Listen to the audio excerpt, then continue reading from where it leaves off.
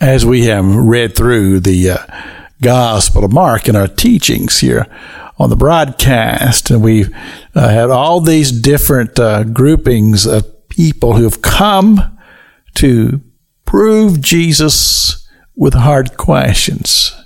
And every time he has left them just bewildered. And we read this on Monday about the Sadducees who brought this story about the man or the woman who had 7 husbands. They all died, no children. And concerning whose wife that this woman would be in the resurrection when they didn't even believe in the resurrection. And Jesus totally dispelled that. And then the scribe who asked, well, what is the greatest commandment? And of course, Jesus told him to love the Lord thy God and thy neighbor as thyself. And I find it to be interesting here. As you go on down chapter 12 of the Gospel of Mark, it says that nobody else asked him any more questions in that setting. So Jesus began to teach. And he began to teach about Messiah. And of course, Jesus himself being the Messiah, knowing that he was the Son of God. And at times, he would give them hints to this.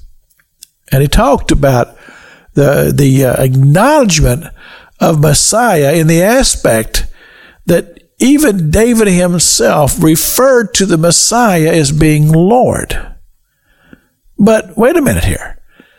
Jesus would be born after David, which would make him a son or one who would be beneath David. In other words, the son would be saying to the Father, Lord.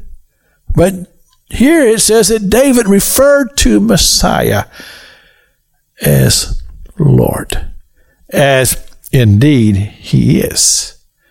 And so out of that teaching, he begins to talk about the same question that we found way back in chapter 11 that had to do with authority.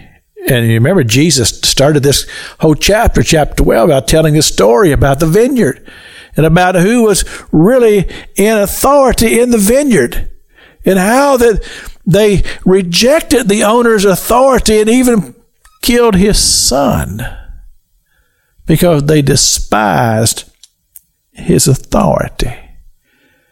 And now Jesus has this to say. Listen to these, quote, teachers, he would say. The scribes and the Pharisees and the Sadducees and all of these. And how that they get up in their pulpits and they say, you do this and you do this, and then they turn right around and cheat people. He says, they preach it, but they don't live it. And I believe that message is a message that speaks to us even today. That as followers of Jesus Christ, not only should we preach it, but we should live it. And we should live it in how we treat and respect not only God, but also our fellow man. This is Pastor Jack King with the Gospel on the radio broadcast.